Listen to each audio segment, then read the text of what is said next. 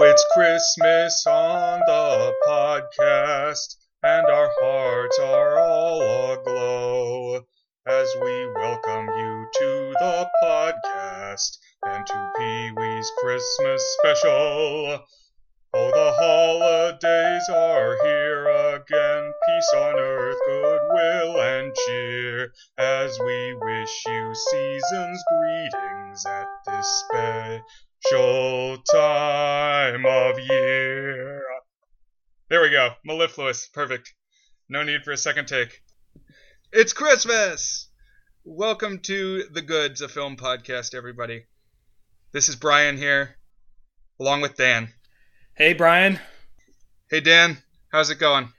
It's going really well, starting to get in the holiday spirit. We put up our Christmas tree, but our lights didn't work, so right now we have a naked Christmas tree. That's all right. I haven't even got my Christmas tree up yet. We've done some outside stuff. The things that people can see, got to get that stuff out first, and then you can take care of the inside. But nativity scene is up. It's coming together, bit by bit. The Gauntlet Christmas show is done, and the season is upon us. Still early. I'm sure we'll have at least one more Christmas pick ahead.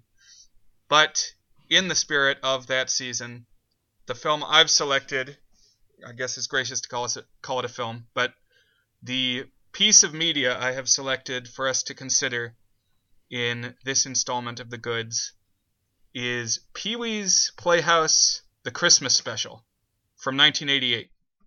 I trust that you've gotten a chance to watch this. I did, yes. So I hadn't seen any Pee-wee's Playhouse or really anything Pee-wee related prior to this week. Or if I had, it was a deep, distant childhood and I don't really remember it. So I watched 2 of the episodes and then I watched the special. And I feel like I got a pretty good grasp of the overall Pee-wee flavor. It's a distinct one for sure. But yeah, I did manage to watch this Christmas special. Great. I'm glad that you checked it out. I think this is going to be an interesting one. It'll give a window into some of my background, and it will give me some insight on what goes on in the mind of an outsider once first exposed to Pee-wee. So I wanted to give a little bit of background about what this whole Pee-wee enterprise is about, as best I can. So Pee-wee Herman was a character created by Paul Reubens, an actor who is a member of the Groundlings improv troupe in LA. And the angle that he came at the character from is that he's kind of intended as a 50s TV show host, kind of like somebody who would have showed up on the Howdy Doody show or something. He lives in a world full of puppets, and he has a genie servant who grants him a wish every episode. And his human friends occasionally stop by. There's this recurring cast of characters who will pop in and out. One of the first was Phil Hartman, he of Simpsons fame, among other things, who played Captain Carl, who was a seafaring character, as a sea captain. And together they created this show called The Pee-wee Herman Show. The Pee-wee Herman Show was a stage production, and it had sort of adult humor. And they put it on, and it was broadcast on HBO. And that kind of put this character on the map. And he made some appearances on David Letterman that helped him reach a larger audience. And by the middle of the 80s, they were in talks to make Pee-wee a movie, give him a starring vehicle. And this was Tim Burton's directorial debut, Pee-wee's Big Adventure, in 1985. But the next year, in 1986, Reubens brought back the Pee-wee Herman Show concept and re-envisioned it to be an actual children's show, although I guess that's debatable if that was really the target audience. And he created Pee-wee's Playhouse, which debuted in 1986 and is kind of his best-known pop culture legacy. I think that's what really reached the most people and remains the most known. Although I think it retains a little bit of the adult humor, like I said. There's definitely some edgy jokes. I agree.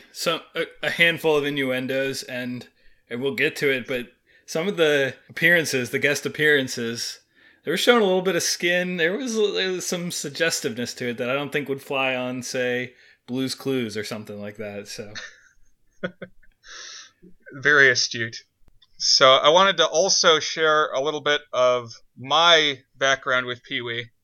So Christmas 1996, I got a VHS box set.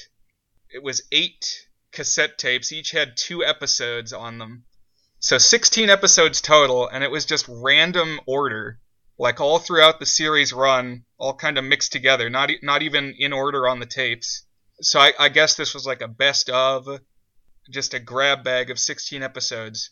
I think they used to do that before DVDs. That was like the way that you could get TV shows in your house, is they would be these VHS box sets. And I guess 8 is kind of big, but I've heard of, 2 or 4, and then they put in episodes that are totally unrelated to each other to kind of be like a sampler platter of that show. Actually, now that you mention that, I have come across that a couple of times. I've seen Star Trek boxed that way and Twilight Zone, that it's these grab bag VHSs.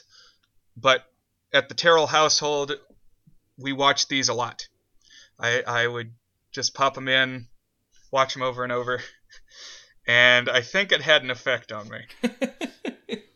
But we also, early on, got a separate VHS tape of the Christmas special. And I distinctly remember showing people the Pee-wee's Playhouse Christmas special at my daycare center in 1st grade. Like, oh, what can we watch? Oh, we'll put this on. So this is, 25 years later, doing the same thing. I'm sure the people in charge of the daycare were like, am I tripping balls right now? Like, what are we actually watching here? I imagine that's probably what was happening. I didn't finally see the movie that started it off, Pee-wee's Big Adventure, until years later. I caught it on TV when I was like 13. And it just kind of blew my mind that actually came before the show. So if you haven't seen that one, Pee-wee's Big Adventure, I encourage you to look it up. It's one of my favorite movies. I did a lengthy blog post on it over on our entertainment media blog, earnthis.net. After seeing just a couple episodes in the Christmas special, I'm very intrigued on how that could translate to a feature-length episode, or a feature-length movie. And then I saw that he did like a revival just a few years ago, another feature-length movie that's on Netflix. Yeah, he kind of struck up a partnership with Netflix, and so they've got all of Pee-wee's Playhouse now, and they've got the Christmas special. They had Big Adventure for a while. I don't know if they do right now. But then he produced a Netflix original movie with them called Pee-wee's Big Holiday that's sort of a sequel to Big Adventure. It's got that same road movie spirit. Pee-wee's Playhouse is also notable for having a huge influence on my own public access TV production, Count Gauntlet's Horrors from the Public Domain. I imagine you would see more of that influence if I had a whole devoted team of artists contributing to my program. It's a little more bare bones than Pee-wee. Well, but you gotta do what you can do, and I gotta say, over the years, it may not be in every single episode, but over the years, you've done a handful of ambitious, creative, fun, spirited things like you have here in the Pee-wee. So spread out over the years, I feel like you've mashed it just at a slower pace. Maybe not with quite the same production values, but certainly in spirit. Well, thank you very much. I've definitely tried to lift directly several bits and pieces directly from this Christmas special that we're going to be talking about here tonight. Before we dive into our recap, did you want to share any words of welcome, Dan? We talked a little bit about our Christmas prep, but anything else that you wanted to say before this stage? No, not before we jump into the film. We can dive right in. Okay, great. Now, this is the point where we usually do a recap of our featured film, and I suppose today is no different, although I think it has to be mentioned that a recap seems a little futile here, because the spirit of the program is all about interrupting all the time with moments of kitschy art and animation of different kinds. It's like there's just always some new kind of puppetry or animation popping in. Nothing really gets focused on in Pee-wee's Playhouse for very long. Right, it's almost like trying to do a recap of like an episode of SNL or something like that. It's like almost many tiny sketches, although there are a few threads that tie at least throughout several scenes. Yes, definitely in this one for sure. So when it starts out, we get a Christmas version of the stop-motion intro that leads into a typical episode. In a normal Pee-wee's Playhouse, you get the camera flying in through the woods outside the playhouse, and there's like monkeys climbing the trees and giraffes, and there's this tiki music that plays as the camera gets closer and closer in on the playhouse. But here everything is winterized. There's snow, and there's foxes running through the snow. And gradually we pass by some elves and things over the snowy hills until we see the playhouse, which you kind of have to see what it looks like, but it's like every stylistic cultural influence from the 1950s just like blasted with super saturated color and all jammed together. And distorted into like freakazoid versions of it. It's like not just a pastiche, but it's through clearly this like insane, slightly insane vision that Paul Rubens has of like creating this distorted reality. Like I found it just so bizarre that the floor is conscious and talking to people, and the weirdest one is the chair, I gotta say. There's just something like give me the willies, like the way that he's sitting on the chair and the chair is interacting with him, but everything about it, the shape of the door is like a weird zigzag thing, like there's weird spinny falling, I don't know, it's just crazy.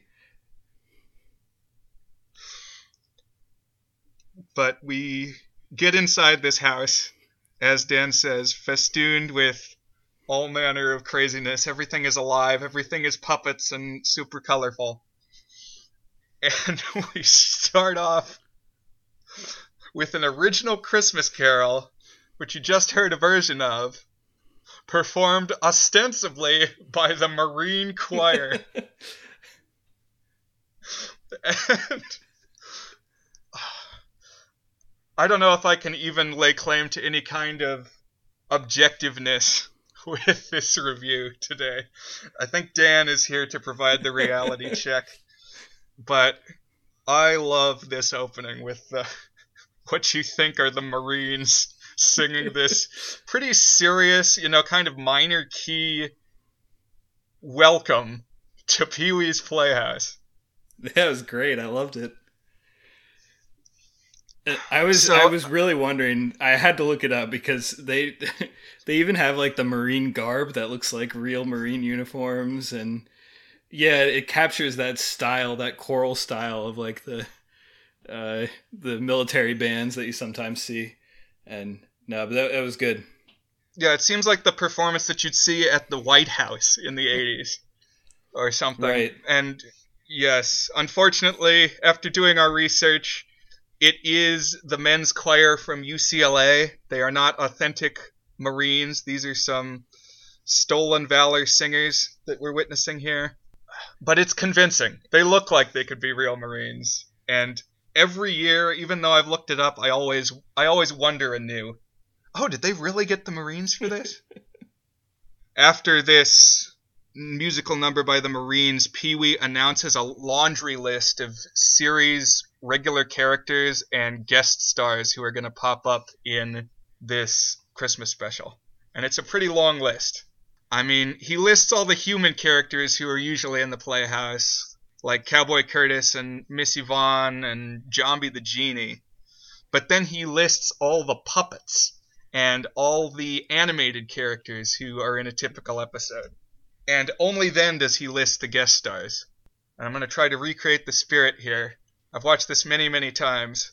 But he says, Frankie Avalon, Charo, the Del Rubio triplets, Annette Funicello, Whoopi Goldberg, Magic Johnson, Grace Jones, K.D. Lang, Little Richard, Joan Rivers, Dinah Shore, Oprah Winfrey, and Princess Jaja.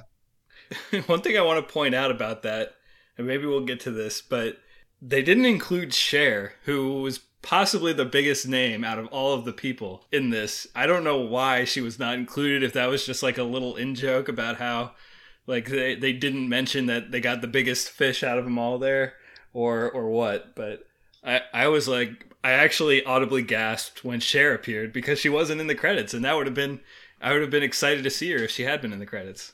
Oh man, I all these years I didn't notice she never gets listed. You're absolutely right. Wow. This is why you need a fresh set of eyes on these things. And I will say, there are some people featured guest stars in this program that I had never heard of before watching this and have never heard of subsequently. Well, I looked up the Del Rubio triplets, and it said they are a group of country music performers known for their campy style and for appearing on the Pee-wee Christmas special. So I think you're not alone in that. Like, I feel like if that's your top byline on Wikipedia, that's telling you something about how big these stars actually were. I don't know this for sure, but I suspect the Del Rubio triplets may have been some act that Paul Reubens had encountered like a long time ago, and he wanted to bring them back because they are these old women in snow bunny outfits with sheer stockings, just legs on full display. Yeah, very short shorts. Normally you don't have that with the older women. No. So now we're into the show proper, and it's the standard Playhouse set. Pee-wee is dictating his Christmas list to his robot Conky, who is taking down the things that Pee-wee wants to ask Santa for. I like the things that he lists a lot, and just starting it off, it's instantly apparent how burned into my memory this whole thing is, because he asks for a wood-burning kit, make that a deluxe wood-burning kit. He asks for something, one of those dolls that you fill up with the gooey goopy stuff. What was that a reference to? I was like, what the hell is that? I've never heard of that. Which I've only subsequently found out what it is. So the doll with the gooey goopy stuff is in fact properly called an Ooze-It. I mean, I haven't heard this from Paul Reubens' lips, but this just seems like the sort of thing that would appeal to him and stick in his mind. Pee-wee wraps up his Christmas list with a sign-off I enjoy quite a bit. He says, "Most sincerely yours, especially during this holiday season. Your pal, who's been very, very, very, very good all this whole year long. Pee-wee, I'm not kidding about how good I've been. Herman. P.S. I really have been good. Please believe me, Santa, please. Please and thank you. I've practically been an angel." That was good. One thing that I think happened during the listing of the gift requests was he asks for a yo-yo, and then he gets reminded he already has a yo-yo.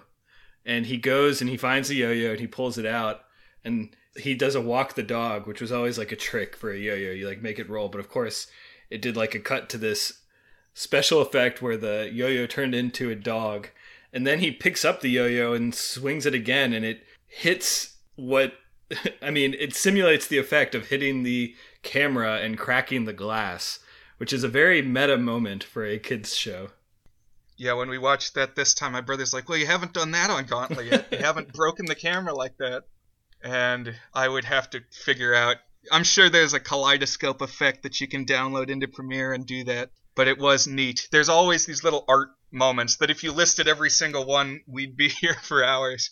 But I'm glad that you did appreciate the little bit of claymation they got in there, and Pee-wee's big toy closet that's all mechanized to like He's got full inventory of all his toys. Yeah, I'll throw in references to my favorite ones that I took note of as we were going through this, but obviously you can't hit every single one. Just like in House, you couldn't hit every single weird effect when we talked about that show. I feel like we could almost do a fantasy draft here, too, of the Yeah, we might have to a roster. This is when a series regular, Missy Vaughn, the most beautiful woman in Puppetland, arrives, and it kind of establishes an exchange that we see a bunch of times in this special, where one of Pee-wee's human friends will arrive at the Playhouse with a gift for Pee-wee, and he'll give them a Christmas gift. And Pee-wee's gifts to his friends are always fittingly bizarre. Like, to Missy Vaughn, he gives her Pee-wee scented cologne.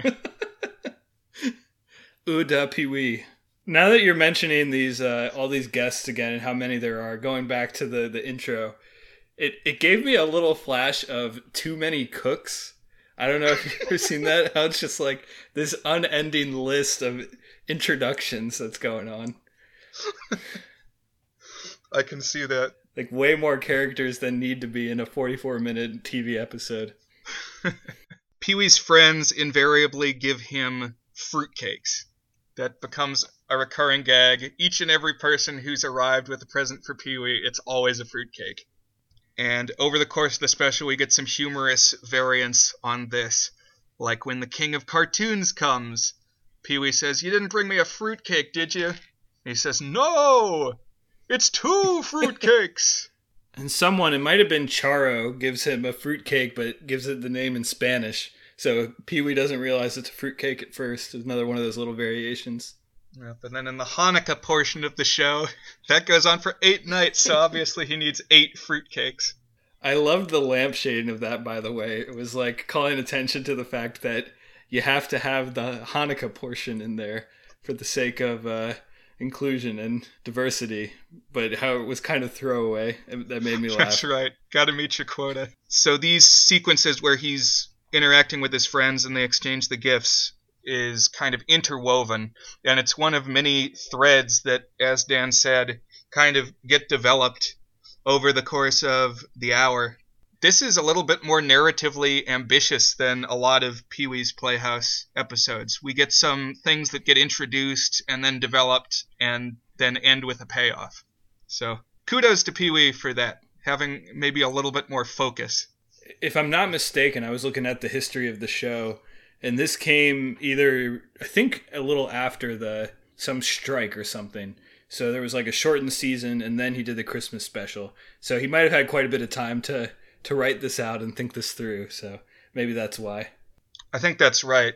Yeah, it was like they only had 2 normal episodes in the 3rd season, 3rd of 5 seasons, because of the writer's strike of 1988. So I guess writer's strikes, you may know a little bit more about this, but it seems like something that can happen kind of cyclically in Hollywood and screw with the TV season. I know we had a big one in, when was it, 2008? Right, it was right around then. Well, I know it was around then because that was when Dr. Horrible came out. Because that was like something that they were doing while the writer's strike was on and they couldn't make new stuff. But yeah, you're right. They come about every couple decades.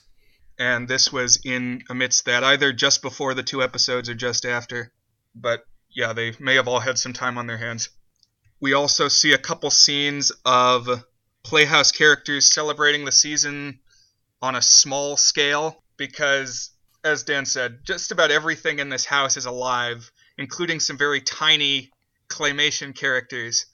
Like, once an episode, somebody opens the refrigerator and the food will be alive in there doing some claymation scene, and here they're, like, ice fishing. The popsicles in the icebox are ice fishing down into the main part of the refrigerator and snagging, like, fish sticks that they pull up, just things from the lower depths of the refrigerator. And we also see the dinosaur family who live... This, if you've never seen Pee-wee's Playhouse before, this is just going to sound like narrating a dream or something, or just complete nonsense altogether. But there is a small family of dinosaurs, presented via claymation, who live in a mouse hole. So they're also mouse-sized dinosaurs. And it turns out in this special that they are Jewish mouse-sized dinosaurs because they are celebrating Hanukkah in their little mouse-sized cave. I enjoyed the production quality when they would go to claymation. I mean, it seems like anything stop motion is not cheap or easy to do. Maybe it is. I don't really know the specifics of producing it, but when it would like randomly cut to those effects, it wasn't just like a green screen or a from the vaults animation. I was always very impressed. Yeah, something Pee-wee definitely has going for it is a team of dedicated artists and animators. And it is interesting the different kinds of effects that you see, because some obviously take more time and effort than others, and some are very, very simple. Like one from, I watched the Luau episode. It's the second episode. I actually watched the first and second episodes of the first season. And there's a moment near the end when they're doing a limbo. Is that what it's called when you have to go under the bar? Yeah. And he does 2 rounds of it where it gets lower, and then on the third one they've lowered it basically to the ground. There's like 2 inches of space, and it does this nifty effect where it like flattens his body and pulls him through there. And they just have lots of little throwaway visual moments like that throughout all the episodes, at least the ones that I've seen. Definitely. And I'm glad you watched the Luau episode.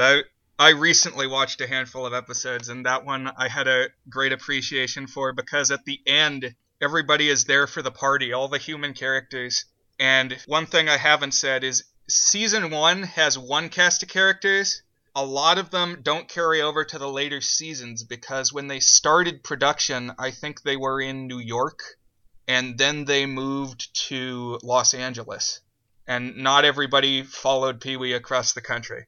Gotcha. I did see in the credits that it would say blank for season 1 and then blank seasons 2 onwards. So that explains it, I suppose. Right. So Phil Hartman stayed in New York and was in Saturday Night Live, which was probably a good career move.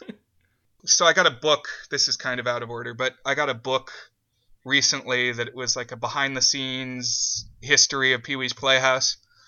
And it talked about that early on, Pee-wee did a Saturday Night Live appearance, and he had some rule that only his own writers could write sketches that Pee-wee appeared in. And so he had to bring all of his writers from his Pee-wee project. And with how much improv there is in Pee-wee, I would not even think that there was a writer. Apparently there's a team of 5.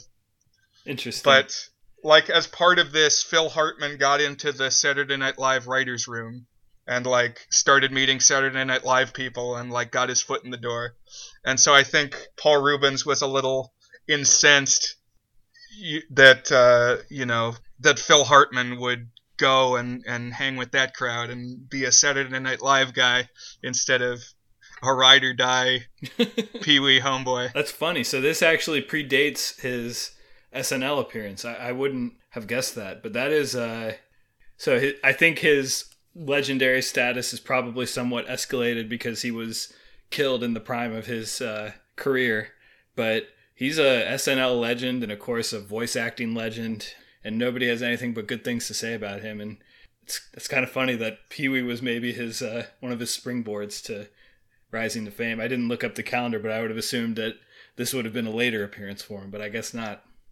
Yeah, somebody who is super knowledgeable might be able to blow holes in the things that I'm saying here, but I think they kind of started together in the groundlings. Oh, that's cool. And I'm glad that you mentioned that you have that book, because I found it while I was doing some research this past week, and I was going to get it for you for Christmas, so now I know not to do that. All right, it's the one by, I think his name is Cassine Gaines or something. Cassine somebody. Okay. So it's possible there have been different books, but that was one that went through like episode by episode. Gotcha. So we've got kind of just different segments that are all interspersed, and you don't necessarily need to hear about them in the proper order, but I think we can't skip by the segment where Pee-wee goes into the magic screen, which is this rolling Etch-a-Sketch type display with eyes and hands and a squeaky voice. And every episode, Pee-wee will go in the magic screen, and it's like a green screen playground, kind of like a very cheap holodeck in Star Trek. You know, he's completely in a artificial environment. He's got green screen all around him, and it will always start by him singing, "Connect the dots, fa." Well, I guess he says fa la la la in this one because it's Christmas, but he just says, "Connect the dots, la la la la." And these dots go around the screen and get connected into some kind of vehicle, usually, that he will then explore this environment in. And it's always different where he's adventuring on the magic screen, like a jungle or a desert or something. Here he's at the North Pole. And the guest star that he meets inside the magic screen is basketball legend Magic Johnson. The explanation given is that the magic screen and I are cousins. I really liked that gag. That was a funny one. That was one of my laugh out loud moments. I always laugh at that point too. Back in the Playhouse, other friends are arriving, and Pee-wee realizes that he hasn't put up his Christmas decorations yet. So the Playhouse is bare, and he's got to get the decorations up. And he makes a wish that he says, I wish I had taken the time to get the decorations up. And whenever Pee-wee says that, it's a cue for Jambi the Genie to appear, who is a floating blue head in a bedazzled box in the corner. And I believe the actor is really sitting back there, sticking his head through the hole. Oh, wow. I think he's got like a black collar on, and they add like a glow around the face to look like the head is just floating disembodied in there. And once an episode, Jambi the Genie grants a wish.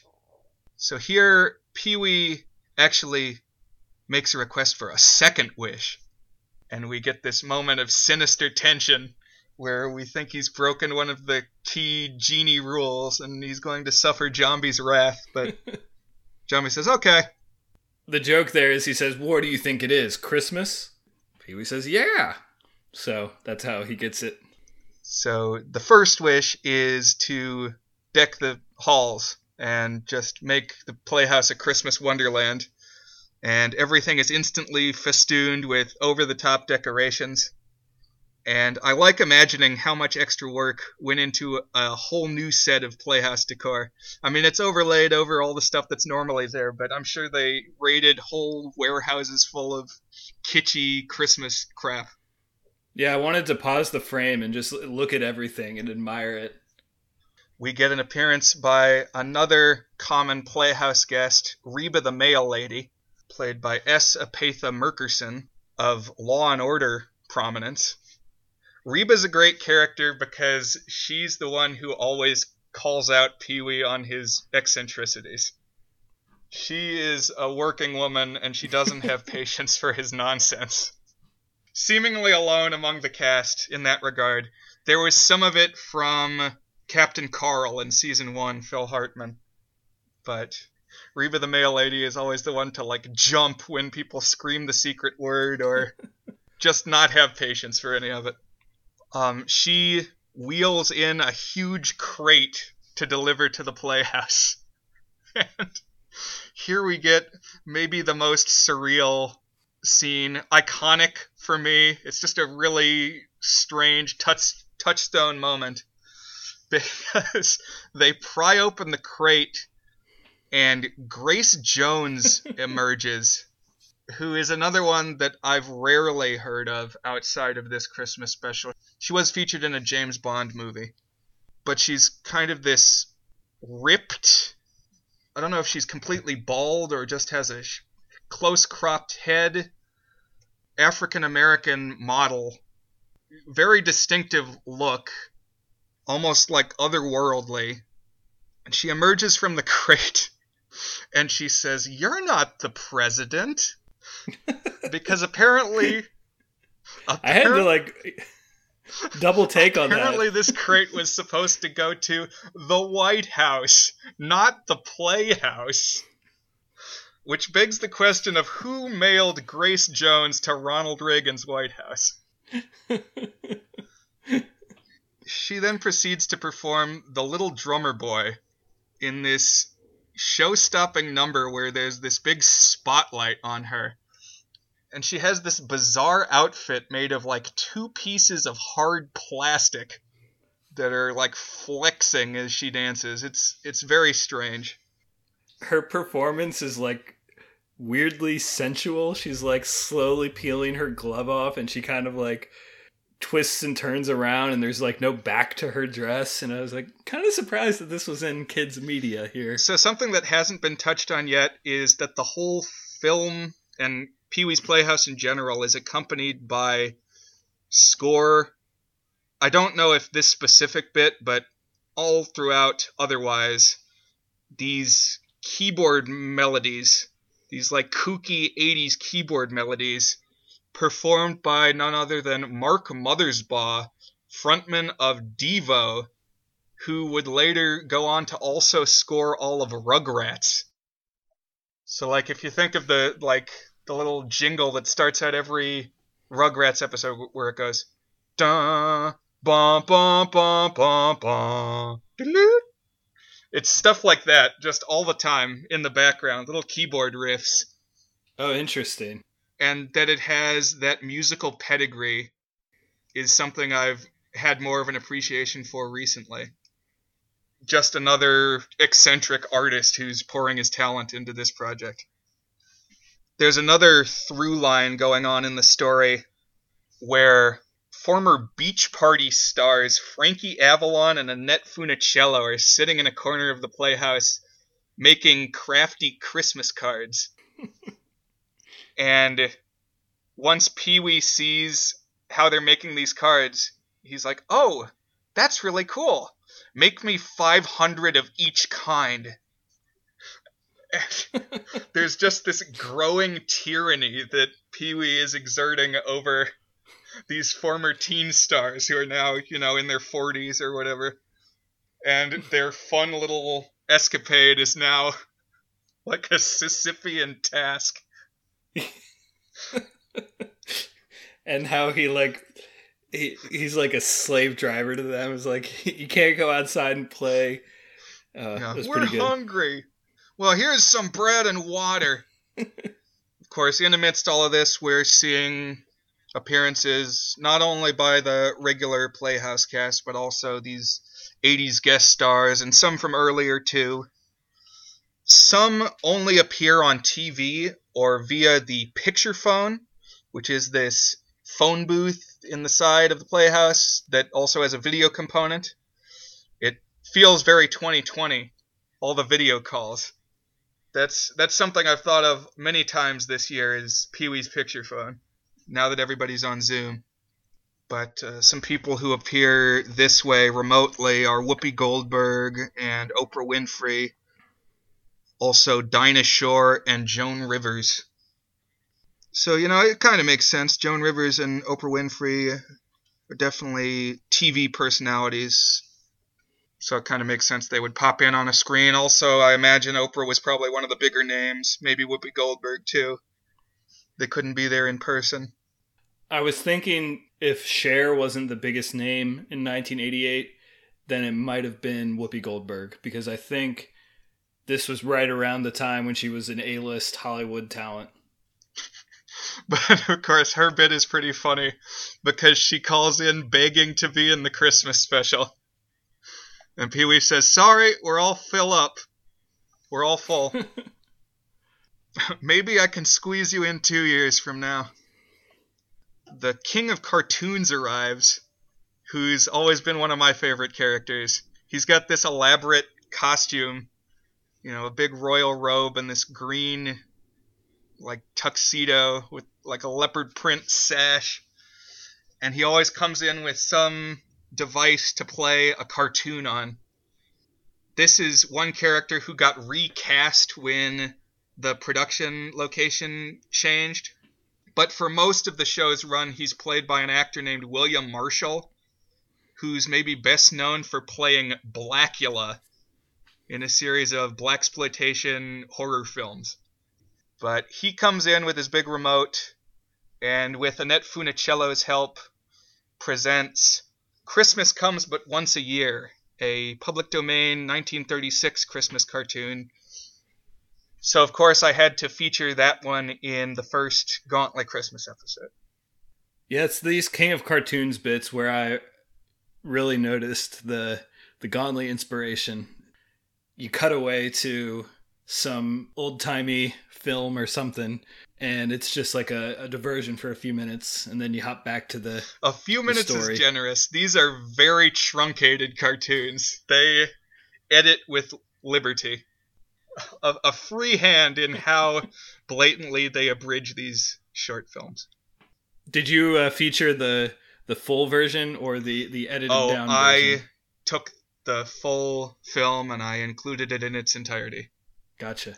Snow starts falling outside the playhouse, and everybody runs outside to play except Frankie and Annette, whom Pee-wee insists must remain and continue their work.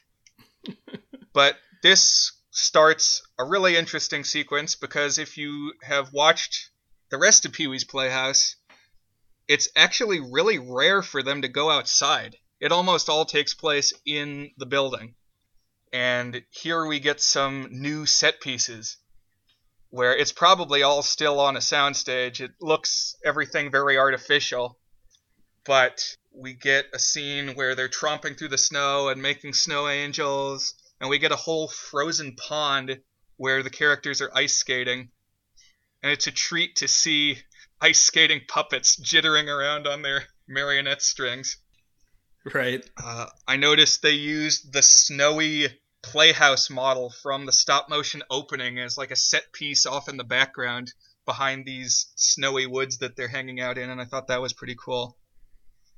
I couldn't tell how big it actually was. I mean, it's supposed to be like it's off way in the distance, but it looks like it's probably pretty big. This is when Cowboy Curtis shows up, who is, without a doubt, the biggest star to emerge from Pee-wee's stable of actors. Lawrence Fishburne, who, of course, would go on to be Morpheus in the Matrix movies, and he's had some other prominent roles. He's on the sitcom Blackish now. He's a well-known household name, I would say. Yeah, when I was watching the first episode and he came out, I was like, Morpheus, what are you doing here? This is before he took whatever pill and woke up to reality. Yeah. And so Cowboy Curtis, he's if there's a sidekick to Pee-wee, it's Cowboy Curtis. He tends to get some good airtime in the episodes. And so here we get a scene or two of them interacting. They bring a snowman to life by staring at it. And we get a little cartoon effect that my brother said scared him when he was a little kid. I can believe that. It's kind of creepy. I really like that moment. And then they hear a sound of guitars coming over the hills, and it is the heavenly intonations of the Del Rubio triplets. Would you like to elucidate on that at all, Dan? No, I mean, it's just... Because I had never heard of the Del Rubio triplets, and then there are these bizarrely dressed old women doing like... I guess this one, they were like kind of a country number, and I was like, what... One of many moments where I'm like, what am I actually watching here? Then, of course, it's time for ice skating with Little Richard and the magic screen. Little Richard is struggling to ice skate, keeps falling down, and Pee-wee tells him he just has to stick with it and try again. After which Pee-wee takes to the ice and does this masterful ice-capades routine, only for it to turn out that he cut to a stunt double, because his stunt double comes out of the back and he says, "Did I do okay, Pee-wee?" That was my biggest laugh of the whole special, because I thought the joke was going to be done. You know, you expect him to fall on his butt, and then he's amazing, and it's very obviously a stunt double. I might have even noticed it if I was a kid, how it's like a different guy's face, and I was like, oh, that's just a funny little throwaway. And then when they pull out the stunt double, that brought that joke to a new level for me. Again, lampshading some aspect of the creation of the show. We get a moment of Marionette Randy, who is a frequent troublemaker on Pee-wee's Playhouse, grousing about how he doesn't believe in Santa Claus. And this kind of forebodes him creating trouble later on, as he always does. We also get a penny cartoon. Now, penny cartoons, you get one in every Pee-wee's Playhouse. They are these claymation shorts featuring a girl who has pennies for eyes. I believe they were created by Aardman Studios, the Wallace and Gromit people. I think they did a lot of the claymation for Pee-wee. Okay. But prior to reading that book that I mentioned, I never knew what to make of the penny cartoons, because they always seemed very random to me, and I wasn't really sure who Penny was. Apparently, how these cartoons were created is every episode they had a different little girl tell a story, and then they just animated whatever she said. That's pretty funny. That's a cool way to get those in there. It adds a lot knowing that, but she just tells a story about how she celebrates Christmas and that she likes to watch Road to Morocco with Bob Hope. So just another instance of old movies and old media that outside of this Christmas presentation, children of 1986 may never have heard of. And certainly not now. I'm just kind of listing things at this point, but I think it's important to note that Dinah Shore calls Pee-wee on the picture phone, and she says she's got a song for him, and she starts singing the 12 Days of Christmas. And of course, for someone as hyperactive as Pee-wee, the 12 Days of Christmas is a pretty long carol when it comes to Christmas songs. It's cumulative, it gets longer and longer as you go, and Pee-wee doesn't want to stick around in front of the video phone. And so he tries something that I wonder how many people have attempted this year. And he props up a mannequin of himself that he has sitting by the video phone inside the booth to quote-unquote listen to this song as it goes on, and Pee-wee leaves. What it made me think of is, we talked about last week the show Ned's Declassified School Survival Guide, which is a favorite of mine. And one recurring bit in Ned's is when the characters need to sneak away, they always pull out cardboard cutouts of themselves and put them there. And then they can effectively sneak away because people won't notice they're gone. It made me think of that. Well, there you go. We're getting towards the end of the hour now, and we get a couple checked cultural boxes. We get some shoehorned in multicultural segments. One is the Mexican-Spanish sequence featuring common Playhouse guest Ricardo, who was a late season replacement for the earlier Tito, who was the lifeguard who worked at the pool behind the Playhouse. But here Ricardo introduces guest star Charo to perform Feliz Navidad as Pee-wee whacks a piñata. That was another good moment with Pee-wee stumbling around in the background as I think that's when Charo was singing, and he's like way off from the piñata. Yeah, you've got Conky the robot dancing with maracas, and when the piñata is burst, there's confetti raining down everywhere in slow motion. Just any moment in this special where they could introduce some new colorful bauble, some just loud, eccentric, kitschy thing, they seize it with gusto. And the Spanish sequence is followed immediately thereafter by the Hanukkah portion of the show. That, as Dan said, they lampshade pretty effectively. Playhouse guest Mrs. Renee sings the dreidel song, and we see the Jewish dinosaurs. And for the dreidel song sing-along, she instructs viewers to follow the bouncing zombie head. And we get Zombie's disembodied head bouncing along with the words, which I had to call out because that is a moment I've directly lifted for Gauntly. Another Christmas episode, I had the bouncing freak slice head where I had my friend wear a green screen suit and keyframed his head bouncing along sing-along words. That's great. Frankie and Annette do finally finish their interminable tasks. They finish making all 1,000 Christmas cards. And so now everybody is all together, and they gather round to light up the Christmas tree. And what did you think of this Christmas tree, Dan? It was not what I was expecting. It had an odd look to it. I didn't go and replay it again to try and make out what it actually was. So on top of this Christmas tree, there's like Saturn, a ringed planet, instead of a star. And there's all kinds of things jutting out of this Christmas tree. It's like silver aluminum, and I think there's a barbecue grill partway up. Yeah, I think I noticed that. I was there was weird, it was just a lot going on with it. And I want to go back and take a closer look at it. This special rewards rewatching, I feel, and especially this moment. I think there's an Etch-a-Sketch with a drawing of the Mona Lisa hanging off the tree.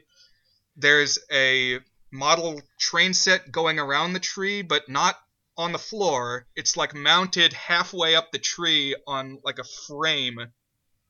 We only see everything for a moment because Randy pops up and unplugs the Christmas tree. And bah humbugs their celebration. With a very astute observation on the consumerism and corporate-driven interest of the American Christmas season. Which I think Pee-wee is maybe a key perpetrator of. Pee-wee consumes corporate culture, even if he spits it out in a very strange way.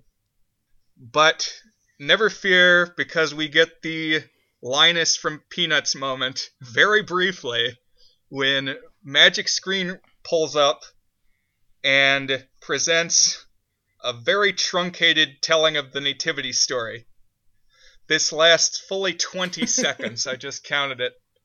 But she tells the story of Jesus' birth in 20 seconds. And what's more, I feel like this was probably one of the last network specials that tried to work in the biblical Christmas story. Yeah, I was really surprised to see it.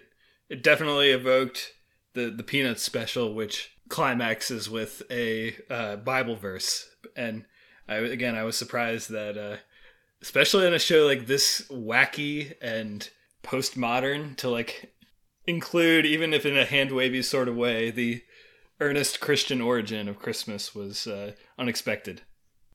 So now everybody feels good again. They're all united in Christmas cheer.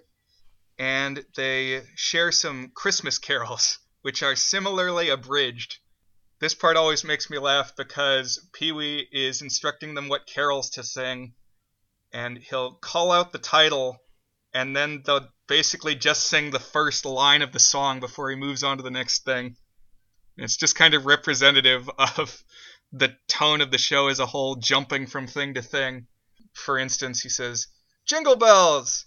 Jingle bells, jingle all the way. It came upon a midnight clear. It came upon a midnight clear. Deck the halls!" And it's just jumping from song to song. And then the payoff is sleigh bells, and they start to sing sleigh bells ring. And no, it's actually sleigh bells that I hear. Because this is the moment that Santa Claus finally appears. He comes down the Playhouse chimney with some bad news for Pee-wee.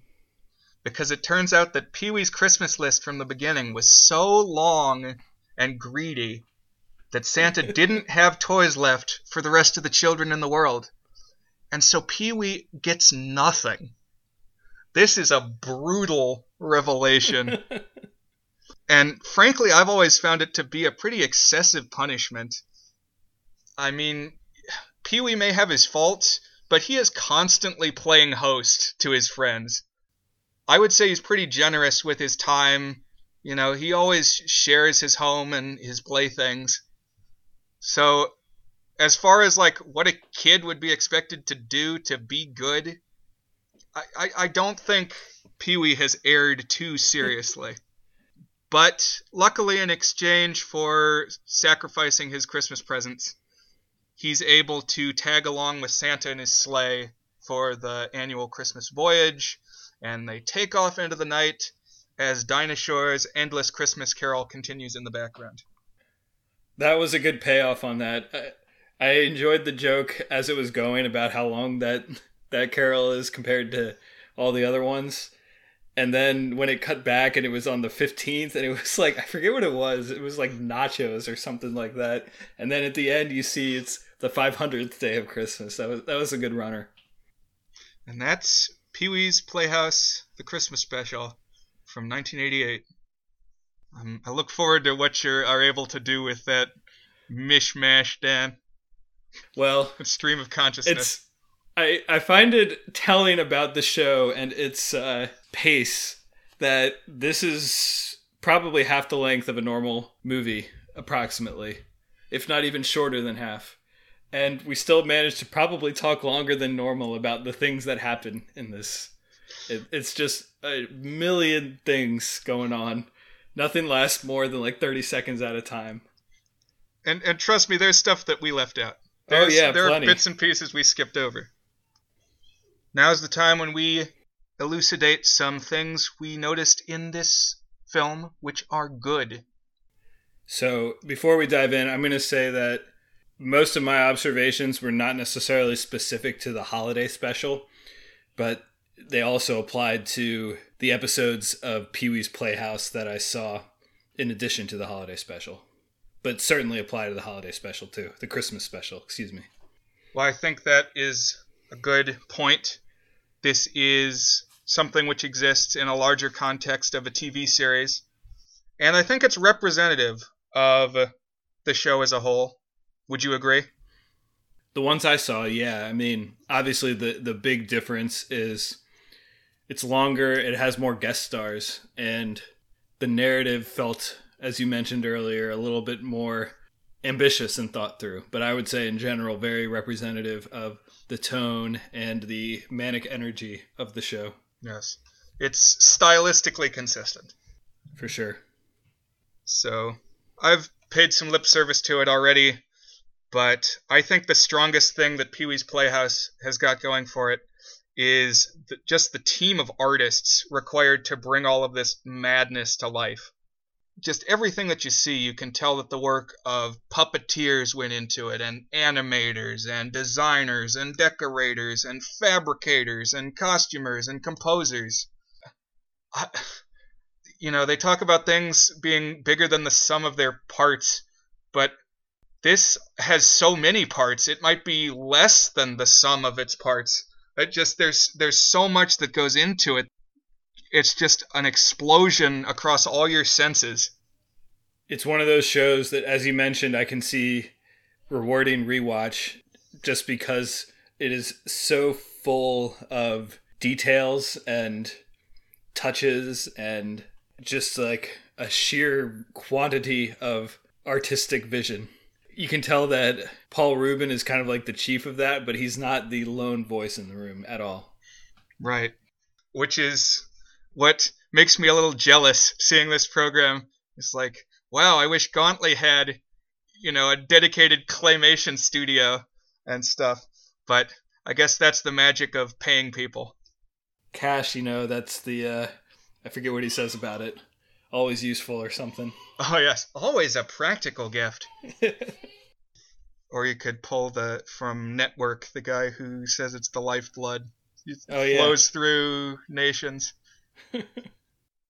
Yeah, like you said, it's very dense visually. It's a house that lives and breathes. Every frame is jam-packed with kitschy knickknacks. I was watching on the Blu-ray, and when they have all the Christmas stockings for the different characters in the Playhouse, like every puppet has got a stocking on the mantle, and if it's a puppet, it's a really small stocking. And of course, because Pee-wee asked for all the toys in the world, he has 2 enormous stockings. And Jambi has like a turban pinned to the wall. And there's a pterodactyl foot for Terry the pterodactyl. But they've all got like names written on them. And when I paused on the Blu-ray, I could read all the little puppet stockings. Like I could press my face right up against the TV and read them all. And quick aside about the Blu-ray, there's a featurette on there about how when they produced it for television, it was actually in standard definition because they filmed on film cameras, but then to do all the effects editing, they converted it to 4:3 standard definition for television, and then did the effects with it. So to do a Blu-ray master at all, they had to get all the original film elements together again. And they could do that because apparently Paul Rubens has all of it at his house still. Oh, wow. Like, including all the footage of, like, you know, all the animations. And it specifically showed a moment when Pee-wee is, like, looking into the refrigerator. And you've got the animated food element and then also the element of Pee-wee on the outside looking in. And just that he had all those bits and pieces that they could then, like, dump into a computer and it could visually match with the TV cut and, like, stitch it all back together. What a time to be alive. Indeed. That reminds me of, as I've been getting back into film as a part of this podcast and reading stuff, one of my favorite subgenre of stories is lost and then recovered films. And, like, a lot of classics are in that boat where, for whatever reason, like, the film got destroyed or something, and then it's subsequently found. Like, The Passion of Joan of Arc, the French silent film, widely considered a masterpiece. They lost all of the original cuts of it. Essentially, he still had his B footage, and he was able to reassemble the movie in essence from, like, shots that he didn't think were the best shots, basically. And so for a long time, we had basically the film, but, like, not the original, the best of each shot, like the true version. And then they discovered in a hospital closet the original reel. It's apparently he shipped one copy out to a hospital to show to sick people. And just the stories of rediscovering these physical film artifacts. Another really famous one is The Magnificent Ambersons, was Orson Welles' film, I believe it right after Citizen Kane. It took, like, this dense and sad novel and basically made what was going to be his second masterpiece. And he had to go promote it in Brazil, and the studio disliked his vision of it so much that not only did they recut it and reshoot parts of it while he was down in Brazil, but they burned the originals so that he couldn't fight to get it back in there. And to this day, we don't have all of his original stuff. They kept some of it in the final cut, but there's this investigator who's basically, at the start of 2020, said he's going to make it his life's mission to see if he can find the rest of the Magnificent Ambersons footage. And he had some leads that basically, there's one shipping manifesto that said crates and crates of film for the Magnificent Ambersons was sent to Orson Welles while he was abroad, and probably got left there because they don't have any manifesto of it returning. And the theory is maybe he was editing it while he was abroad with the original stuff and left it there, assuming that he still had the stuff back at home. And that, if it's very possible that a film collector, because there's apparently a small handful of, like, wealthy people who just hoard old film reels, that there's someone somewhere who has this hoarded that he just got their hands on and either don't know what it is or isn't being forthright about having it or something. So that would be an amazing one. Of course, as soon as he announced that he was going to do that, it's been 2020. You can't really go anywhere. So he hasn't had any updates since then in the past year. But anyway, sorry for that tangent. But I find myself fascinated, especially in the digital age where everything is backed up on clouds. Like, the necessity of finding and keeping these physical film reels is just very fascinating to me. Yeah, I have a lot of respect for him retaining all the original elements and the search for lost films in general. I'm hoping somebody will weasel the copy of The Day the Clown Cried away from Jerry Lewis. That's what I'm holding out for. A couple other good things about the Pee-wee's Playhouse Christmas special. I appreciate the absolute maelstrom of 80s and earlier stars, so-called. Just all these guest personalities. So you've said that Cher was probably the biggest star. Whoopi Goldberg also pretty big. Oprah Winfrey definitely on the rise. Yeah, I mean, I think now Oprah Winfrey is easily the biggest name here. Magic Johnson is pretty famous too. He's become a media overlord type. I was kind of surprised. I guess Oprah at this point was a talk show host. Was that what she was? And like maybe an emerging tycoon, but not quite the billionaire she is today. Right. You probably didn't hear about her book club all the time, and she wasn't a titan of industry, but I think she did have her show. And we've touched on it a couple times, but I also like that despite the randomness, things always changing focus and popping in and out, that this does develop actually multiple story threads that get development and resolution. We've got the Frankie and Annette tyranny plot. We've got Randy and his dissatisfaction with the Christmas season. We've got Pee-wee's greed, and we have all the fruitcakes that are given to Pee-wee, to the point that in the end of the special he actually builds a new wing of the Playhouse, built entirely of fruitcake. That was a good runner. I enjoyed that one too. And like they had good sound effects whenever he would move the fruitcakes, like clunking sounds and stuff. And I actually have a cousin who is a very minor celebrity. He was on a local radio show and he now does a podcast, and he kind of like, he'll go to local events type thing. And one of his signature things is he's always made fruitcakes for Christmas time. And anyone can go on their website, and it's basically just like, I guess, e-commerce. You're just buying one from him, but it's almost like you're participating in a family tradition of receiving a gift of a fruitcake from my cousin. So I appreciated that. That's funny. I've never quite gotten the vilification of fruitcake. What is your sense on fruitcake, Dan? So I actually haven't had fruitcake in a long, long time. I don't have any strong opinions about it just because I haven't had it really. But I do remember when I was young and I ate fruitcake, probably with that cousin and his mom, my aunt, that I was like, this, if you were to tell me something is called a fruitcake, this is not what I would have expected. It's like, I remember it being kind of syrupy and nutty and stuff. Mm-hmm. I've also only had it a couple times. It seems to have a little bit of a stigma, almost like fruitcake itself is like this cultural throwback. That it doesn't have such prominence now. It's just a trapping of Christmas that has to be paid lip service to. Right. I think of it in the vein of meatloaf or of things you serve in Jell-O for dinner, where to varying extents, you just don't see those anymore. It's just like a symbol of before you had really good ingredients in grocery stores. It's like something on the cover of a 70s cookbook. Exactly, yeah. But I will say, when I have had it, I have not hated it. So just in the spirit of fairness, to kind of dispel this critical eye that Pee-wee casts on fruitcake. Did you have other good things to point out, Dan? I had a few. One that is maybe just implicit, but I want to call out is I find Paul Reubens to be really charismatic.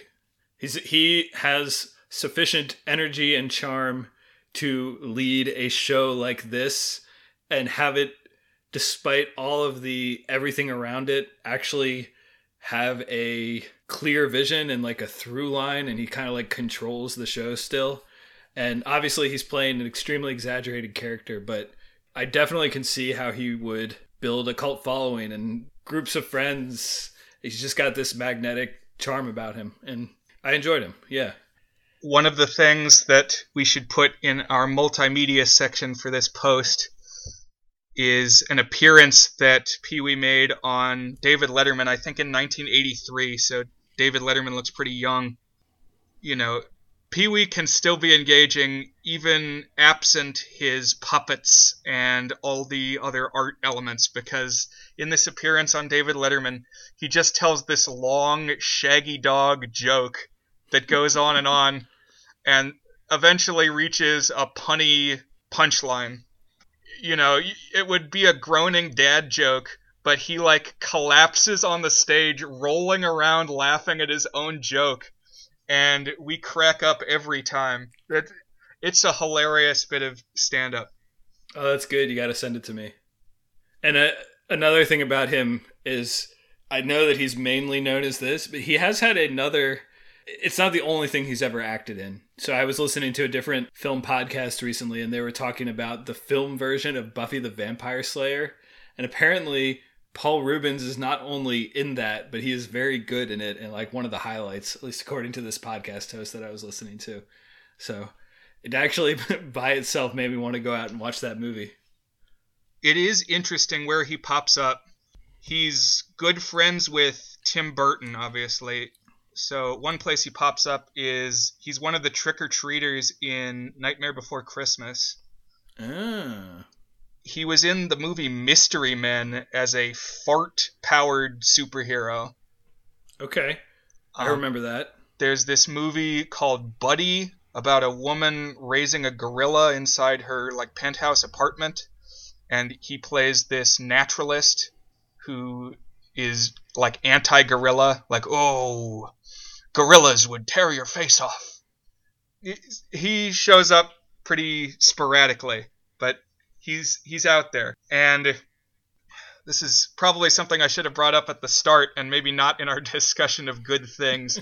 But I think you do have to acknowledge Pee-wee has not had a spotless record.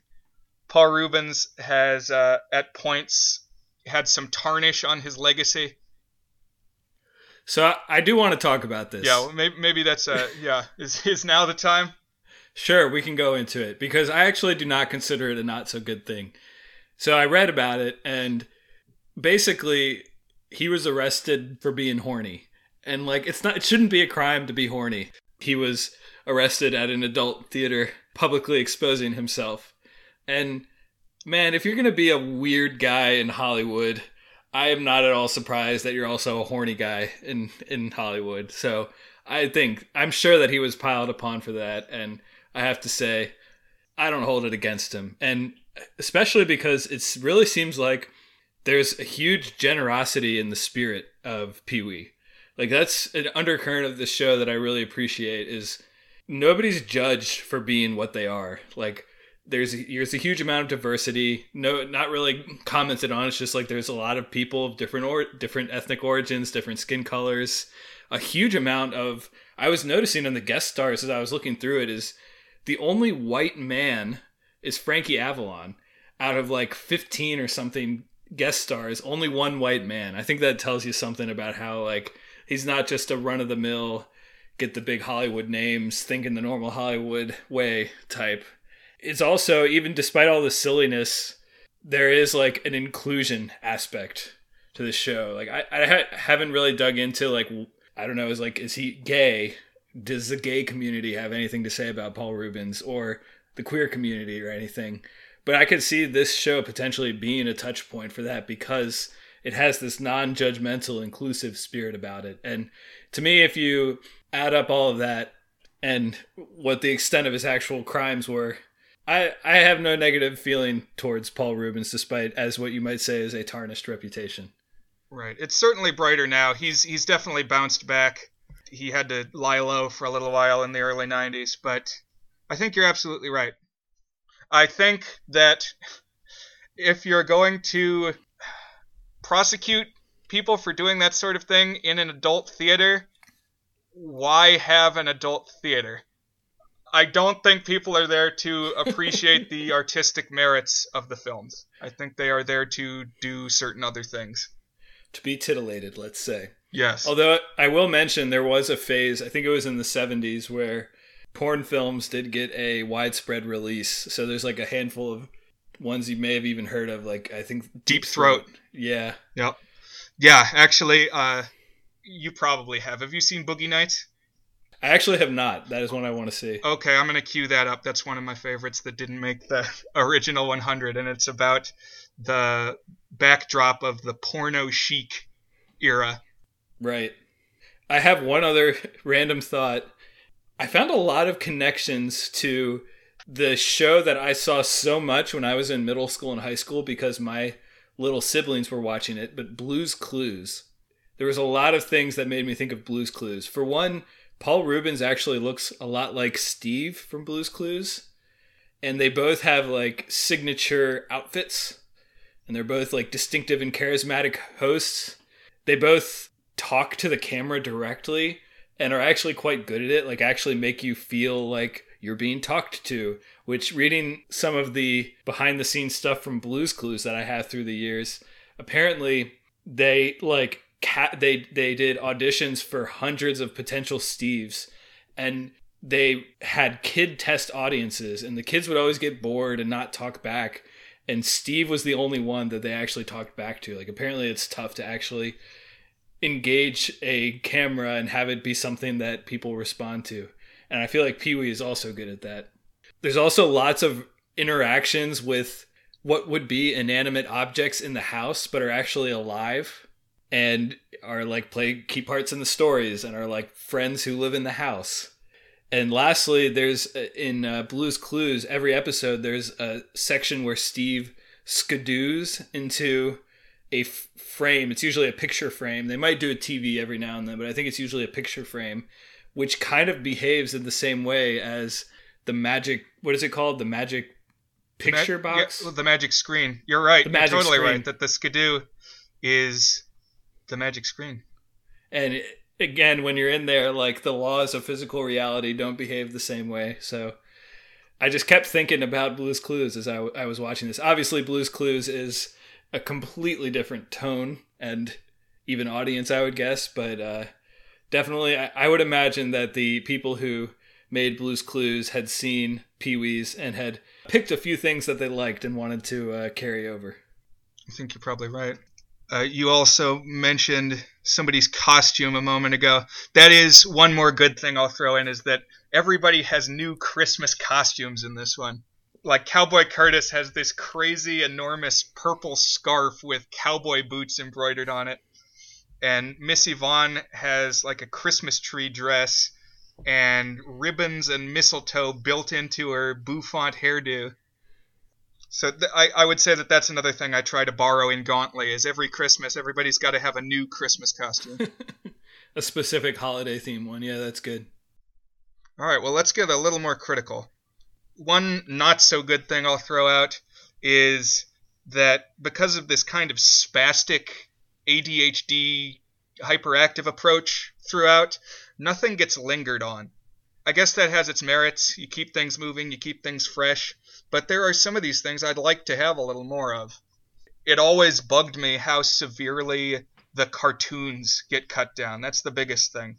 Is, if you have a designated royal person there to present a film, it kind of gives the impression that this is something that you should consider and give some weight to.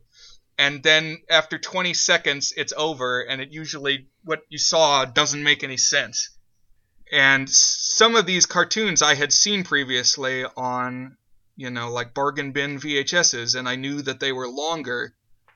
And why not just give us a little more of it? It would be free. Just show us a little more of the cartoon. Yeah, I agree. I mean, a limitation of this format is you're not going to have a emotional through line just because of how chopped up everything is and how... the spirit of the show is you get to do a little bit of everything. There's so much invention in every single episode, but it's not without trade-offs. I have this in my notes under not so good, but I guess it is a good thing. It is Paul Rubens' charisma allows him to get away with a lot of improv that other performers would struggle to make work. Like, especially in the standard episodes, a lot of the show is just him, like you said, talking to the camera and, like, doing goofy things. Like, he puts on an enormous pair of underwear, like, and pretends that it's a swing and is, like, swinging around on the giant underwear. Or he's, like, making fruit salad. And what makes it work is that he's just always, like, laughing at his own jokes, and I don't know, he's just always at 100% energy and like bouncing from thing to thing. So he pulls it off, but it is substantially thin. There's not a lot of meat to what he's doing much of the time. Again, I think it's what the show is designed to do. So, you can complain about it, but if that's what you're going there for, is of him being this kind of goofy guy, I can't really hold it against the show for doing that, but I see what you mean, how there's a certain featherweight silliness to it all. Yeah. Just part of me wonders, like, if you had all of these artists standing by to make things and you decided to focus on something, what would be the result? Like, I kind of want to grab Pee-wee by the shoulders and be like, okay, you've assembled all these people. Now what are you going to have them do but stay on topic? Right, like let's have an actual 4-minute story about the dinosaurs instead of just popping your head in there for literally 15 seconds and then popping out. Right. And I was mostly just very curious going into this pick for our podcast how someone other than me would perceive the show, because this is not something I've had much opportunity to pour over with many people other than maybe my little brother. That's a good segue to a thought that I've had, and I've been trying to find the right episode to say this, which is that I don't know if it's just the surreality of 2020 or if it's like me as my maturing or evolving brain or perhaps short-circuiting brain, but I found I really enjoy weird stuff more than I used to. Like things that are just inventive and unusual and unpredictable and work on their own wavelength. I find that more appealing than I ever used to. And conversely, things that are more conventional drama or mainstream, not weird, hasn't connected quite as much. So I don't know what that is, but all that to say is I got a kick out of it. And I could see, like, I know it's known for being a quote unquote cult show where it has a small number of people who are really passionate about it. And I can see this being the exact type of show to fit that mold because it has so much its own energy and voice. But I could also see, like, for example, I don't think my wife would like this at all. One reason is, again, here's another tangent. My wife has a annoying voice rule where if like a main stylistic feature is characters having annoying voices, she can't stand it. She won't put up with it at all, even if it's otherwise good. And this would absolutely fail that test. It also rules out a lot of animated shows, like even good ones. But yeah, this one, his voice, it even grated on me a little bit when he does like the laugh and I had a headache this morning and I was watching a couple of the episodes like I mentioned, and I was like, not good to watch this with a headache. I want to cut in to say when he has the phone call with Oprah, I don't know what caused this, what inspired this reaction, but while Oprah's talking to him, he's like yelling at her. I can't even convey it until you see it, but she's like, "Hi." He says, "Hi! Is this Pee-wee? Who wants to know?" I don't know. It's just he's like yelling extra nasally at Oprah. And I have to imagine some of that is intentional, like the contrast of like a very refined celebrity doing like their good normal appearance and the contrast of that being this ridiculous man-child like flailing about and shrieking and talking in that voice. Yeah. So is now the time to rate? Well, I have a gimmick. Oh, please go . Ahead and gimmick. Give us a gimmick. I wanted to recast the guest stars for 2020. Like if this was filmed 32 years later. Is that right? 32? God damn. Yep. Yeah, I mean, I was born in 88, and I'm 32, so that's it. But who would be the replacement? And I'm going to tell you what I got. Okay. Do it. So the UCLA choir group, I feel like there's a thing now in holidays, but just in general, of popularity of a cappella groups. So I feel like, I don't think Pentatonics is silly enough to appear, but I feel like you could have rockapella or Straight No Chaser. And I landed on Straight No Chaser because they also have a signature Christmas song where they do 12 Days of Christmas mashed up with Africa by Toto. For Frankie Avalon and Annette Funicello, this is one I had trouble with, but the best I came up with is probably Zac Efron and Vanessa Hudgens. The thing is, I don't think they like appear in stuff anymore. I think Frankie Avalon and Annette like became this brand where they would often appear in things together, which is not true of Zac Efron and Vanessa Hudgens of High School Musical fame. But I think they have a similar cachet, maybe not quite as high a cachet, but like a similar teen heartthrob type thing. The other one I came up with is maybe you could do Chris Pratt and Amy Poehler, who I think are also like charismatic stars and have like a thing that they were on together. But again, they don't appear together. So I landed on Zac Efron and Vanessa Hudgens. Charo was the easiest one to recast. Today, that would absolutely be Shakira. The Del Rubio triplets, I don't know anything about them. And I was like, what is the equivalent of a fairly obscure, like somewhat cheesy, comedically oriented group of women country singers? I wanted it to be an all women's group, but I could not think of a single one. The best I came up with is the Aquabats could appear in that spot. Maybe they might be giants, but I think the Aquabats would be my pick. For Whoopi Goldberg, a famous actress, comedian who's black and a woman. There's not that many of those these days. Wanda Sykes came to mind. I would actually, I'm going to bring her up in a minute. I would slot her somewhere else. But the best I could come up with is Viola Davis, who is a very famous actress. She's not really a comedian, and I don't think she's quite as high profile as Whoopi was. But I would put Viola Davis there. Magic Johnson was easy. That would be LeBron James today. And if you couldn't land LeBron, maybe you could get Shaq. He would be the backup. Grace Jones, I would recast. So my requirements here is it's someone who would be like kind of weirdly sexy and is not necessarily American and like doesn't feel quite right on a kid's TV show. And the best I could come up with is Camila Cabello, who is a pop star. I think Ariana Grande would actually be better. So I think I'm actually going to go with her. Because the thing about Grace Jones rules, Camila Cabello does not rule. She sucks. And Ariana Grande, not my all-time favorite, but she would be better. So I'm actually going to pick her, even though she's American. But I think she could bring the same slinky energy if she wanted to. For KD Lang, and by the way, should have been on my list of good things. KD Lang's version of Jingle Bell Rock is a straight up bop. I want to get the MP3 of that and add it to my rotation. That was by far my favorite musical performance of the special. She's also one that I had never heard of before or since. I guess she does have some high-profile songs. Probably bigger in Canada than here. Probably. My requirement for her is it had to be a actress / musician with kind of like a slightly quirky energy.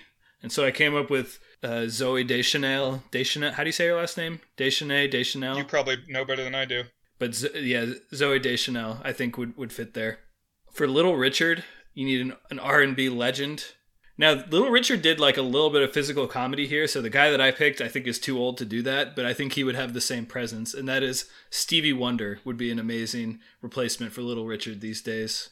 Joan Rivers, so she's like a comedian, actress, icon type. You don't have too many of those. I thought about Amy Schumer. She's a little too smarmy, though. I don't think she would quite fit. This is where I landed on Wanda Sykes. I think she would be probably the best we could do, even though she's not on the same level quite as much as Joan Rivers. For Dinah Shore, you need a aging musician icon who is also like kind of famous in their own right just for being famous. And I came up with Debbie Harry, the Blondie.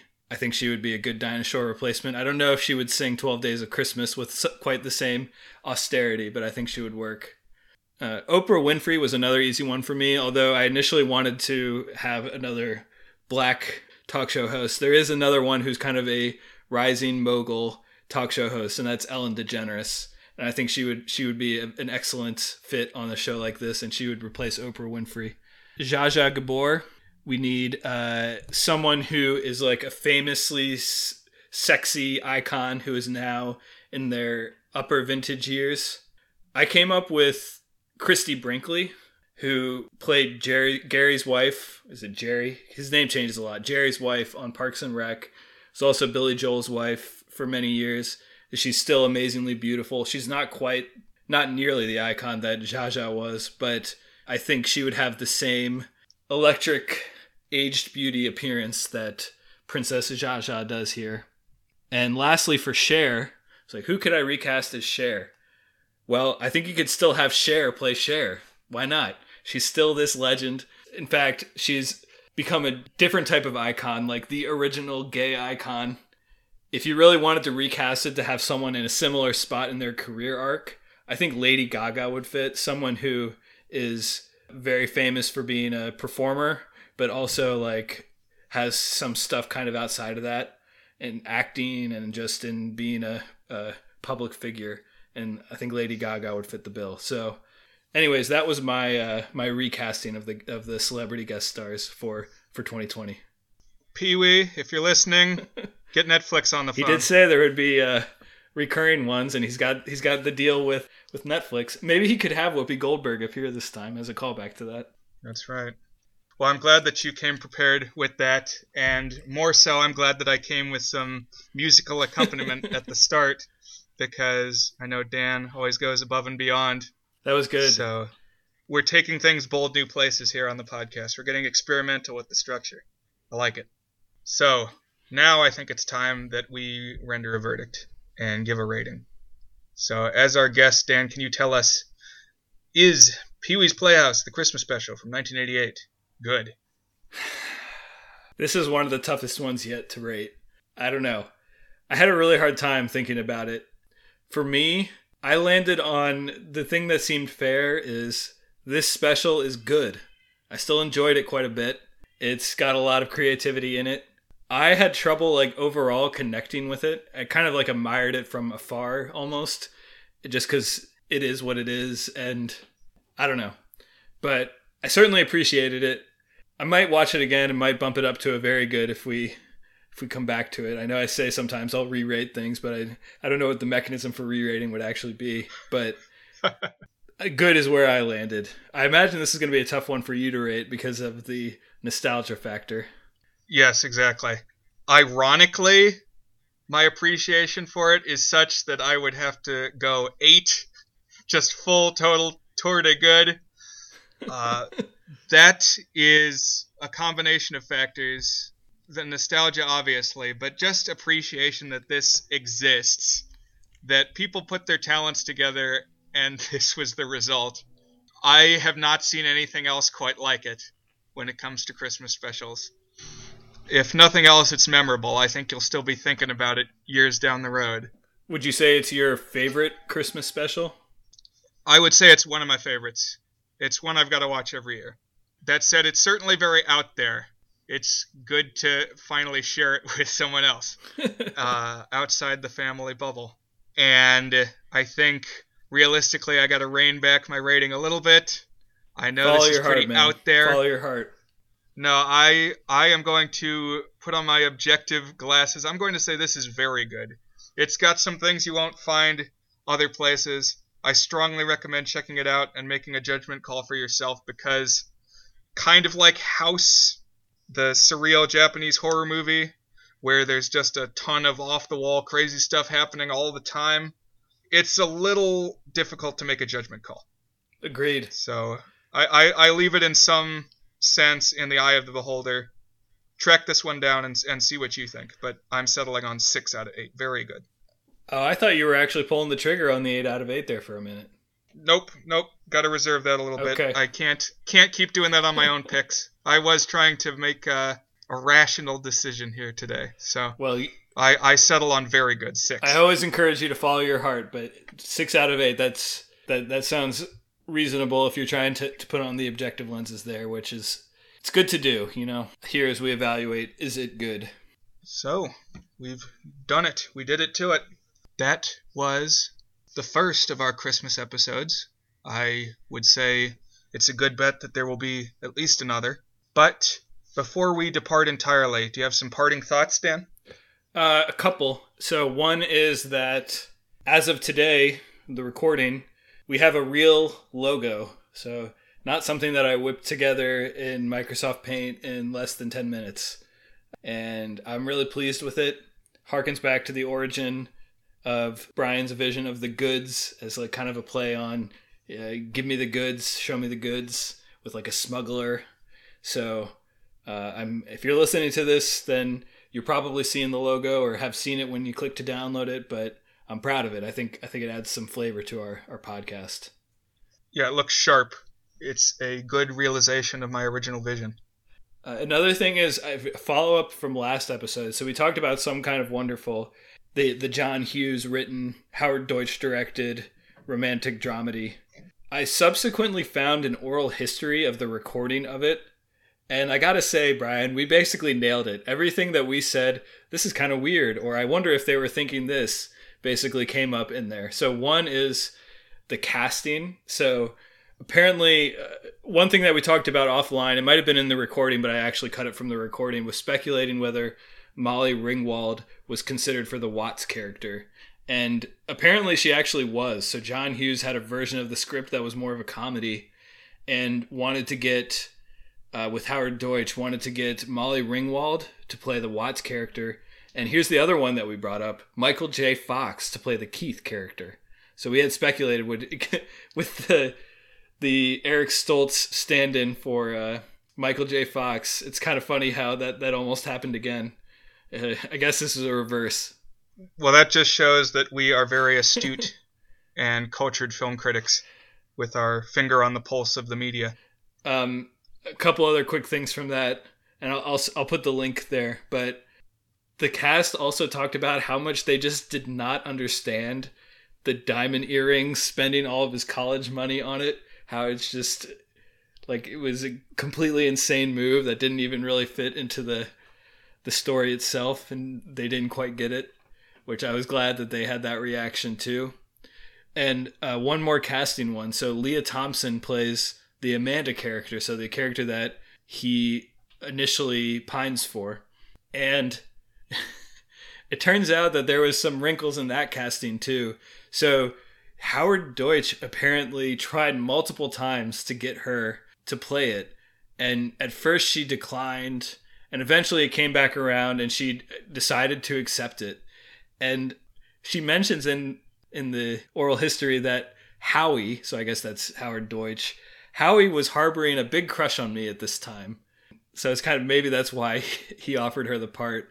They also said that like the painting of Amanda, who's Leah Thompson, Howard Deutsch like personally attended to and had multiple versions of it and was like making a big deal out of revealing it to Leah Thompson. And I think either she still has it or he still has it, but I thought again it was funny how, at least my opinion was, there was something odd in Leah Thompson in that casting choice, and apparently maybe the director's personal feelings were a part of that. So yeah, so he was just really trying to get something across there. And I did start reading the YA novelization, and I got about halfway through it, and it gives you a lot more context for the characters and definitely frames the Amanda character differently, which I was hoping it would. So enjoying it. Since you brought that book up on Buzzed on Movies, some friends of the pod have a series. We've collaborated with them before, but they sometimes talk about yaw. Teddy, one of the co-hosts, says his mom is or was a librarian, and apparently an industry abbreviation for young adult. They don't say YA. According to him, they say yaw, but there has been argument on that podcast whether that's accurate. I've never heard that before. That's kind of funny. I knew as a fan of whatever you call that genre, you might be interested in that. I also wanted to point out that I looked into it, and Pee-wee's Playhouse, the Christmas special, is actually the first thing I ever wrote a blog post about on my Brian Terrell Movie Night film review page on Facebook back in 2011. And actually, we're recording here on December 2nd. This post was written on December 1st, 2011, so it's almost 9 years to the day that I have been film blogging. That's really cool. You eventually posted some of those on our site, Earn This, which only slightly predates that. It was July 2009. So we will be hitting, I guess we passed 11 years this year. We didn't really celebrate the 10th anniversary last year. We should have. Anyways, yeah, that's cool. Now, would you care to give us a little taste of what's coming next? What's on the horizon? Sure. So I had a pick finalized, and then when Brian had already selected a Christmas one, I did some counting in my head, and I think I might only have this one or maybe this one and next one to do Christmas. I thought about doing It's a Wonderful Life because I've recently been into the crying happy tears types of movies. But I think we can hold off on that one. You said you just watched it last year, as did I. I want something a little fresh for both of us. I'm going to do a non-Christmas pick is what I'm saying. So a couple weeks ago, one of my good friends gave me the movie recommendation to go watch the sci-fi classic 12 Monkeys, which I had never seen. And I went and watched it, and I knew that I had to talk about this movie with you for reasons that I'm not going to hint on right now. So I'm not going to give you anything more than that. Normally I would give you a reason why I picked it. All I'm going to say is I want to talk with you and see what your reaction is. So it has something to do with the time travel rules. I know that much. But I have not seen this film yet, so I'm interested to check it out. I know it pops up on a lot of highlight lists, so it's time. Cool. So we will talk about 12 Monkeys next week. Thank you for giving me my, I would say annual quota of insanity. Certainly weekly quota of insanity with Pee-wee's Christmas special. Yeah, you got to kind of dilute it. It's like condensed juice. You don't drink it straight. And thank you, listeners, for joining us. Hope you have a happy holiday season here at the start. And keep checking in with us as the weeks go by. Bye, everybody.